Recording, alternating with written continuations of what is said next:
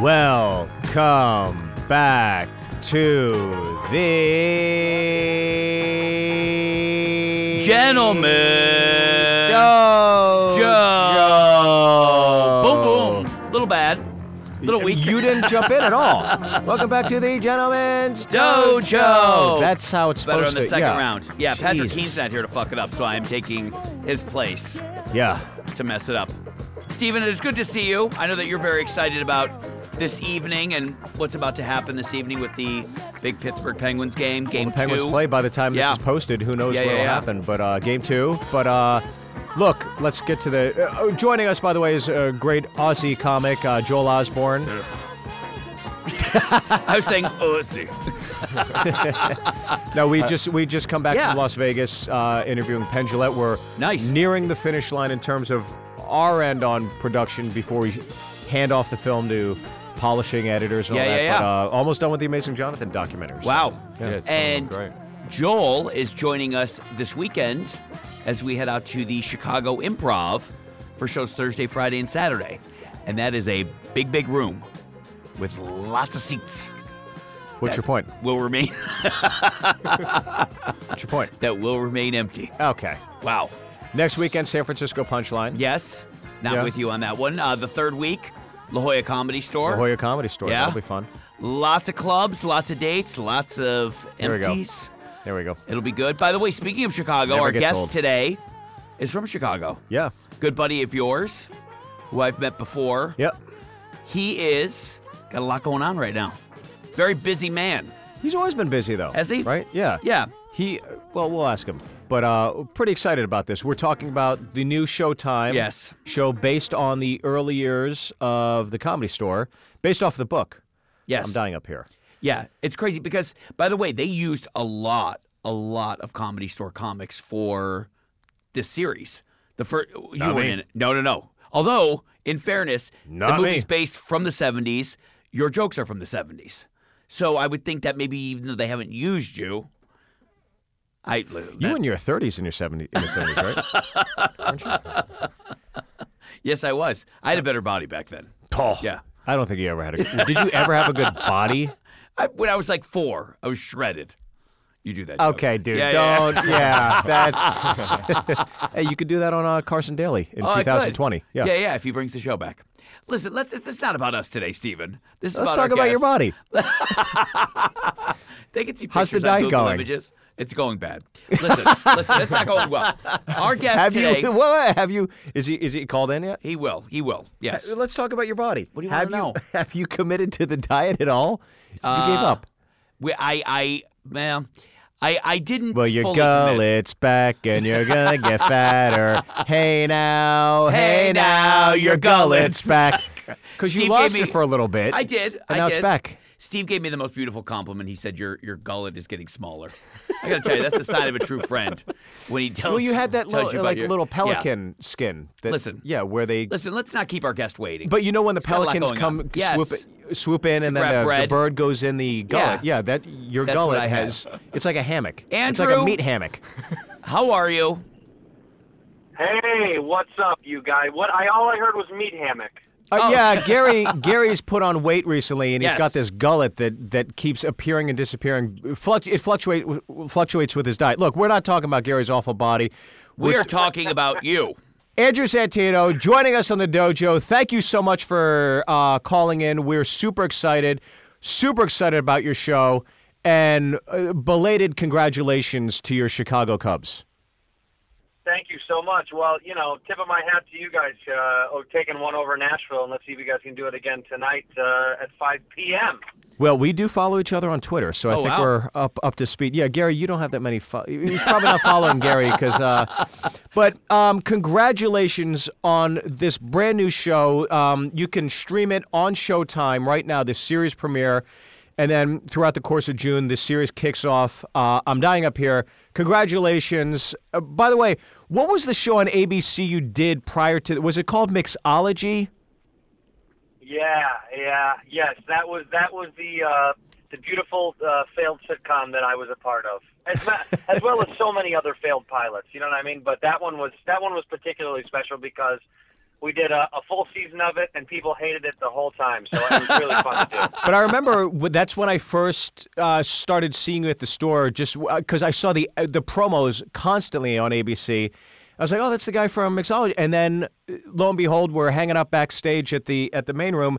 And just, I think we just kind of hit off with just like, what a great dude. I mean, just a solid guy. And that's the disparity with your character on the show, because you're very abrasive, you're very jaded, but you are the most honest character in the whole show, because you represent, I believe, what every comic harbors deep down inside themselves, especially in that diner scene. Right. When you guys are all hanging out. And, I think that was definitely a thing in the 70s where comics went to the diner if they weren't hooking up. And it's jovial, it's fun, but you really encapsulate, I think, 90% of what comics feel especially when another comic is killing it and successful, and they're not willing to admit that. Yeah, there's so much angst that goes into it, and I think the older that you get in the game of comedy, the more you learn to just appreciate your own successes. But when you're young and new in comedy, the hardest thing to do is congratulate those around you that are doing well when you're still eating ramen noodles 5 nights a week, So it's like, it's the hardest thing in the world to be happy for someone when your bank account reads negative. So, yeah, I think my character Bill kind of encapsulates that. The idea that it's hard to even be happy for even your friends in comedy when you're just going through the muck of it all, because you start at zero here. It's not like you all start at this medium level where people are okay and everyone's doing fine. You're kind of all in the trenches together. So. Yeah, I think my character Bill on the show really does kind of say what a lot of comics don't want to say, or wish they could, but don't want to hurt their position politically in the game. So, yeah, I was stoked when I read it the first time, and when they wrote it, they kind of shaped it a little bit around some of the ideas that myself and Al Madrigal and Eric Griffin were telling them, because there were 3 real stand-up comics on the show, and they would ask us how we feel about stuff, and we told them the truth. We were like, you gotta have pieces of the real comedic world in there to make it valid for people in the business that really know the truth. So I hope and I hope America sees it the same way, and they like it, and they get to see like a view of what it's like inside the world of a comedian. Yeah, how ironic though is that life is imitating art in some way, because here you are on this show I think that every comic in the world is watching and interested in, and now all those comics are going to congratulate you on. Yeah, they hate me. They all secretly hate me. I've had so many people say, yeah, I went out for that show. I was in New York, and a bunch of people were like, yeah, I wanted to get that show. And, people pat you on the back, but I'm sure there's a bunch of people behind my back that are like, I hope they kill him off first season. I can't, screw him. That's a part of it, right? But it is art imitating life for sure. Yeah, I do want to ask you this too, because the opening is so great. It's so cinematic. It's really cool to see the ins and outs, with the waitress coming in and out and everybody backstage, and Carson's on, and then they come out and you're on stage and you're delivering some stand-up. Is it because stand-up, it starts from, writing a sentence and then grinding it out after weeks and months, and then finally you get the flow and the tone and the melody of the joke. How tough is it to do stand-up that may be written for you in the script from a writer's room? Because, when you watch it, it just came off flawless, like, well, he's a pro, but I wonder if knowing the nuances of doing stand-up, was that, obviously that's coming from the writers, how difficult or how easy is that to do stand-up that is written on page that isn't normally maybe how you, Al, or Eric do your stand-up? Yeah, that's a great question, because I feel like that's the hardest thing. I felt like the hardest job that I had acting on the show was making sure that I don't do like my voice, Andrew Santino's voice as a stand-up, and don't let it leak into the stand-up of Bill, because you can so easily do that, because that's what we do every day. So it's kind of like I had to consciously be aware of not sounding too much like I sound in real life. And when they gave us the material, like your initial reaction is, to rewrite it or to punch it up or to change it. And they were really, like they were very malleable about that. The writers wanted our influence, which was good. They were like, tell us what you think. But again, we had to keep it in mind. These are young comics in the 70s, so the material shouldn't be lights out amazing, and it shouldn't be perfect and crisp and sound like anything today. It's first of all, it's comedy from the 70s, which was a little bit more set up punchline, less so than storytelling today. And I think that was probably the hardest task that Eric, Al, and I had, was trying to delineate between our voice and the character's voice, making sure we kind of stayed true to that. And also, working with the writers on what we really believe the character would say versus just trying to say something funny. So right. I was always more concerned about not about being funny for the stand-up, because, it's not my stand-up, but more about if it's authentic and does it feel like it encapsulates what this character would really say in that time period. So it was hard to do at some points, because you really are going through it. But what you said, you touched on something. We do develop the stand-up sets. You see as the season goes on, you'll see them develop jokes like that. Like you say, it starts in a sentence and then weeks and weeks and weeks. That's kind of some of the beauty of some of the bits you'll see over and over. That's so awesome. You'll see bits get done again and again on the show, because you're really watching the truth. We don't do like a different set every single night on TV, which is great, because that's, a lot of comics, you develop a bit over such a long period of time. So you kind of get to stay with these bits, so to speak. Andrew, what was the audition process to get this gig? And I was just curious how... Gary's never auditioned, so he's very interested in how those things work. You have a manager. How does that work? And how involved is Jim Carrey with the show? Yeah, I mean, I really didn't have to audition. I was Postmate drove something to Jim's house, and he just gave me the role. I dropped off and picked up salad. The Catholic church scene, I think, was the audition, right? Yes, yeah. That's how everybody got the and that's so funny that only RJ's scene made it in, but we all did that scene. Yeah. I don't know why. By the way, we were laughing that Dennis Haskins gets a call after years of not working, and they're like, "We got this great gig for you. You're gonna watch a comic jerk off." I'll take it. Yeah, well, you know what? And you know what's funny is a lot of people were kind of worried about for listeners. Dennis Haskins, who played Mr. Belding, is on the pilot and he makes a guest star, and people were worried if they were going to see Dennis Haskins. One of the EPs was saying are they going to see Dennis Haskins? Are they going to see Mr. Belding? Or are they going to see this character we've created? And I got to tell you, I think he killed it. I think he did such a good job. Yeah. And he was so cool about it. Totally. And we were talking. I was like, when they gave you the call, were you weirded out, by that? Because coming from such a pure place of Mr. Belding to now, being the guy that gets, is escorting a kid to jerk off in front of a dying priest.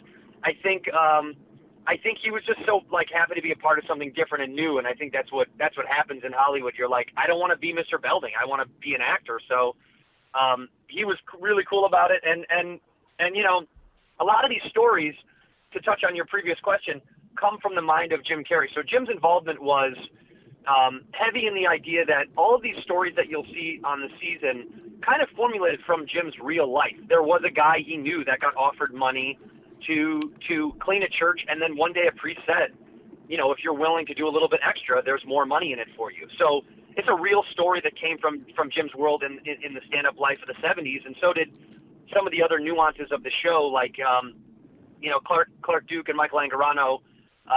They sleep in a closet on the show, and that's literally what Jim did when he first moved to Hollywood. Slept in a closet in some guy's apartment in West Hollywood, and paid him rent to literally live in his closet. So a lot of these beautiful stories kind of come from Jim, and then these writers formulated these great tales kind of, and they delve them out to each character. So we all get a piece of Jim's real life in all of our characters, which is, I think, the best way to do it. Instead of one person playing Jim, we all kind of get to live Jim's world, And how long does it take you to film one episode? Because it seems so elaborate. I mean, is it pretty intense? Well, pilot in particular, and to give props a lot, like you were saying, the opening sequence is great, and Jonathan Levine directed it, who is just the man. I think he's probably one of the best directors I've ever worked with. He did the movie The Whackness and 50/50, and he just did Schumer's new movie with Goldie Hawn. I think he's incredible, and so we spent a lot of time on the pilot, but that's just because that's how pilots go. But they're hour-long episodes, and it typically took us anywhere, around 8 days, I would say. 6 to 8 is the average shoot time for each of these. But some of them lasted longer, depending on how elaborate, the setups were, because some of them were significantly bigger episodes than others. Yeah, just going through the IMDb page, so many people that we know are involved in the show, whether it's for 1 episode, 4 episodes. Well, Dom Irrera's... Rick Overton was in it. Yeah. Earl Skakel is coming up in some episodes. I mean, there's just it's crazy that so many people were given this opportunity for this show. Yeah, man, I think it's amazing. I think that the other thing was, I really believe that, for the first time, an actor's they really listened to us, but they really did. They listened to us about, the vetting of other comedians that we were yeah, you should get more stand-ups in this world because it's real. So they would reach out to us often and say, hey, we want to put this guy in as a guest star or this guy, and what do you guys think? And I was so happy that they wanted our opinion, and it was so cool that they listened. And, someone like Dom, who's a legend in the game, right? Yeah. They wanted Dom so bad it was a no-brainer. No one would ever even, they didn't even ask. They right away went to Dom and were like, we want you to play this great character Fitzy, who's the old broken vet soul of the show, and he's incredible, man. Dom had some of the funniest moments you'll ever see on the show, because he's just the one-liner zinger add to every scene. There's a scene where we're in a fist fight without giving anything away. A fight breaks out, and it's this massive brawl, and then when it's all over, when the dust has settled, Dom pops in and kicks someone on the ground in the face just to add a little bit of salt to the wound. And he's like, "Who we kicked?" And his only line is after he kicks him in the face, he goes, "So who we kicking?" He has no idea who we're even fighting. But that was just kind of Dom's character was this beautiful old soul, the wisdom, the soul of the club that kind of gave us advice. And well, I got to tell you, well, for those that don't. And I love Al Madrigal in the show, because Al is offstage. He can be very business-minded and a little more serious, and he's a happy-go-lucky dude in this, in the pilot at least. And I was like, I want to hang out with this Al. Right. Because the other Al is dad and businessman, and this Al's fun. This is the fun Al. Yeah, you're the first person that ever wants to hang out with Al in general at all. Nobody wants to see Al with us. So Al plays this wonderful, sweet, upbeat, happy-go-lucky pothead, so to speak, and kind of he's almost very much in the realm of Cheech Marin, he plays this super funny Latino dude who's always in a good mood because he's stoned or he's on something, and it is very opposite of Al, which I think is great for Al to show the world that he can do something that's not Al at all. That's it's totally different from him, and it's fantastic. I think everyone kills it on the show. And there was no slack, I guess. Everyone was really good. And I know you hear that all the time out of actors. It's it was a pleasure. Everyone was brilliant. It's I'm not saying that. I'm not going to be that guy who says that. But I just think everyone was very talented, and it was challenging to keep up. You just wanted to make sure everyone was, you want to make sure you were keeping up because everyone was doing a good job. So it was kind of, intimidating at times when people were really putting it in that you're God, I got to make sure I don't look like the worst person in this scene. Right. Did you start doing stand-up back in Chicago? No, I'm born and raised in Chicago, and I left for college, and after college I moved straight to Los Angeles. Started out here. So that's got to be interesting, right, to start doing stand-up, because most people start somewhere and then move here. Was that a hard thing to do? Yeah, I mean, listen, I think the reason that I didn't move back to Chicago and start stand-up there when I was out of college was because I didn't want to, become the construction worker that was in my tarot cards. You know what I mean? I didn't want to move home and just do the thing that I knew I was probably going to do, which was, knock up some girl from high school and start construction and smoke 4 packs a day. It was just kind of that was probably the stars were probably aligning for that to happen if I moved home, because I would have just become complacent and, it would have been so much easier to just, have my family there and kind of bow out, so to speak. So for me, I knew I needed the challenge of of, sink or swim, and LA was really sink or swim. So I was like, I'm either going to move to LA or New York, and I grew up in terrible weather, so I was like, I might as well move to LA and start there. So it was hard starting in LA. It was really tough, but I feel like this place gives you that challenge that you need if you're really going to last. It's too easy to start at home and then make your way. For me, it was just too easy to start at home, because I would have, I'd have probably never left Chicago then. What do you think your first big break was? What was your first big break here in LA where you started to feel like you were a comic? I feel like the first big break, not as a stand-up, but as a performer, I got booked on this hosting show for MSN years ago that I hosted some online stupid show for them, and it helped me quit my day job. And it was kind of one of those moments where it was like, now I can commit so much more time to doing stand-up, and not worried about, making rent, so that was like a huge blessing, and that was probably my best break into the world of getting to do stand-up full time. And then as far as, stand-up itself goes, it sounds really, kind of meek and cheesy, but I got an email from the Hollywood Improv on my birthday saying that I was a past regular or whatever, which I think they don't even do anymore. But back then they were saying if you were a regular and you could ask for spots, and I could start hosting. And when that happened, it happened literally. I got the email on my birthday, which was, it was one of those moments where I was like, this is it. I'm going to do stand-up for the rest of my life. And now I've cracked the LA, I've cracked the LA code, and I'm now going to continue to perform at the clubs around the city and grow and grow. So that to me was a big deal, and it sounds like not much, but it was, at the time, it was massive. Who sent you that email from the Improv? Steve wants to reach out to them. I was just fuck off. I was just gonna. Steve wants to reach out to that person. It's just info@improv.com. I don't remember who the manager was at the time, but it was probably some assistant to Bud. Sure. I'm sure it was like some assistant's assistant who wrote it begrudgingly, who probably was also a comic that hated the fact that I was going to get spots now. Right. So that's probably what it was. It's probably some kid that was just like, why him? Fine, right. I'll write the email, but I don't like him. I don't like his stuff. Well, So, Andrew, what has been the comics can be a jaded group. Again, much like your character on the show, but from, and I'm being completely blunt and honest here, from the reception I've heard from comedians that have checked it out, it's been really, really glowing praise. What have you specifically heard? Because that's why I feel comfortable asking that question. So. From the comics I've heard, they all enjoyed watching the pilot and looking forward to seeing how the season unfolds. What have you heard? Yeah, I mean, we've gotten a lot of response. I got to tell you, we've gotten a lot of comics have reached out, even people that I'm not really close with that have reached out to some really, really nice stuff. And that's kind of, that helps you feel validated, so to speak, in the community, because the show is about our world. Instead of, our friends do a sitcom, you congratulate them on doing it. Show, but this is so meta that when people to reach out to us to say they really liked it, it actually does mean a lot. It means a lot to me personally.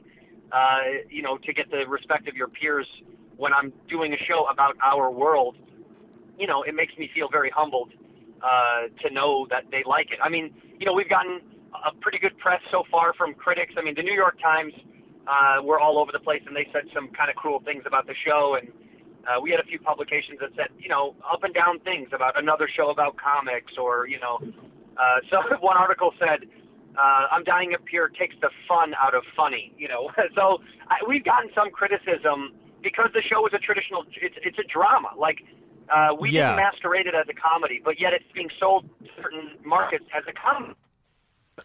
Said we were a comedy. They just assume because it's about stand-up that it's going to be jokey, but it's not, and I think that's disappointed some of the critics, which is fine.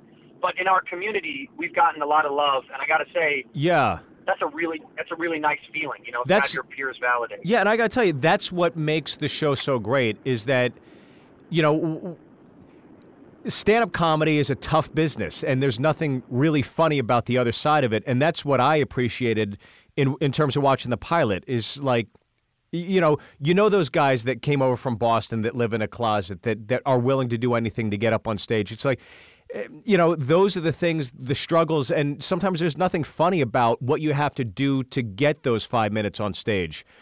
So that's what I appreciated about the show, and I look forward to the rest of the season. But we don't want to take too much time, but we also got to mention... There's that great closing scene at the end where they're sleeping in the closet and they're hearing the roommate bang his girlfriend, yeah. and they look at each other and they're like, we're in Hollywood. Like, it was this great moment that they were so excited about it. Well, that was just to touch that real quick. That was, he said Hollywood, brother. That was Jim Carrey told us the story. That's where this came from. That this guy used to sell acid and weed at the Comedy Store, and he was this really happy, jovial dude. And whenever someone was kind of just down and out or whatever, that was his thing. He's like, "Don't worry about it, man. We're in Hollywood, brother." That was his whole MO. It's kind of like everlasting shining piece of hope came from this this dude who dealt drugs, and that's why he threw that in there, because he was like, right, yeah, no matter how crazy it is, you're still out here trying to do what you've always wanted to do. So that's kind of important.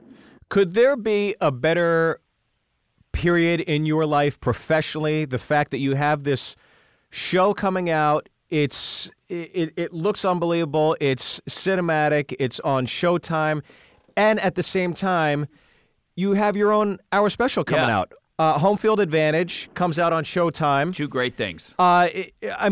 You're one of the stars of the show, and then about stand-up, and you have a stand-up special coming out. It's unbelievable, and you got to film it at the Vic Theater in Chicago. Yeah, man, it was incredible to go home and be able to do that. When they asked me where I wanted to do it, I said I got to do it at home, and I'm a sports guy. I know you're a big sports guy, and I was like, I want to do it and name it something about it, kind of like a homecoming. So I said Home Field Advantage is the name of the special, because it was heartfelt, and the Cubs won the World Series, so it's all this momentum led to me going to do that. To be able to do it in the Vic Theater, where I used to go to see concerts when I was in high school, it was wild. I saw some of my favorite bands there, and then yet here I am now performing at the exact same venue. So it was incredible, man, and the feeling is overwhelming. I got to tell you, it's hard to kind of, swallow it sometimes, because you feel a lot of the pressure from that. You're like, my special comes out and the show comes out, and I just want it all to be, a nice tight package that represents how hard I've worked to get here and to do all this stuff. And consequently, my special comes out this Friday, and the show releases officially and starts to air on Sunday. So this weekend is just a big weekend, and it is a great moment, dude. I think this is probably the highest point in my career. After this, I probably got to get out of here. You know what I mean? I probably gotta go. Yeah. Maybe a mixology movie. Well, what are you going to do you going to do anything to celebrate this weekend? You going to keep it in tight with the family? You're going to go out and blow it out? No, dude, I'm never one of those guys that's a big go out and blow it out type of guy. I never have been. That's hard for me for some reason. So it's just going to be tight with a few friends are just going to come over and have some drinks and kind of celebrate internally. I have some people in town from out of town, so something low key, but just kind of our own little party. Because I've never been a big go crazy guy. It's never really been my thing. So this is kind of the best way for me to handle the anxiety of two big things releasing at once. Is just for me to kind of lay low at the house and have some people come over and have some drinks and just kick it, because the pressure is enough that I don't want any more weight on my mind. So I just kind of want to keep it low key with people that I know. Well, dude, we couldn't be happier for you. The Showtime special airs Friday, June 2nd, 9 p.m. Eastern Time. The great thing about Showtime is you can go onto Showtime.com and you can sign up. You get a 30-day free trial. Check out the series, I'm Dying Up Here, and check out the show. And I'll be going there this weekend with my good buddy Joel Osborne. And, dude, I'm going to tell people, if when I do the press, I do Man Cow and WGN. It's like, if you can't make it out to the show, you got to watch these guys on Showtime kill it, and obviously you're special. So I'll try to do what I can in your hometown for you. And Steve and I will be thinking about you on Saturday, Andrew, because we're going to go see a Cubs game at Wrigley. Yeah, we're going to go to the Cubbies. They're playing the Cardinals, so that'll be a great series this weekend. Well, that's going to be so much fun. I hope we don't lose again, like we've been getting pounded by the Dodgers in San Diego. So hopefully we'll step it up. And Mr. Byrne, good luck tonight with those Penguins, brother. Let's hope you guys can do it again. Thanks, bud. One of the nicest guys in stand-up. Without a doubt. Couldn't be happier for you, Andrew. Enjoy your weekend, man. You deserve this victory lap. You put in so much hard work, bud. Thank you guys very much, you guys. Much love. I appreciate it. All right, pal. Andrew Santino. Where can they find you, by the way, online, Andrew? On Twitter, all that stuff. You can go to andrewsantino.com. That has all my tour dates and all that stuff lined up. I'll be in Chicago the weekend after the 4th. I'll be in Cap City and Austin next week. Oh, nice. Yeah, so go to andrewsantino.com to see my tour dates and links to all that stuff, and then online on Twitter and Instagram, I'm at Cheeto Santino, the Cheeto. That's great. Love man. it. Thanks, pal. Andrew, we love you. So congratulatory. Much love. All right, there you go. Stand-up special coming out this weekend. Yep. Friday, Home Field Advantage, taped at the Vic Theater. Beautiful venue.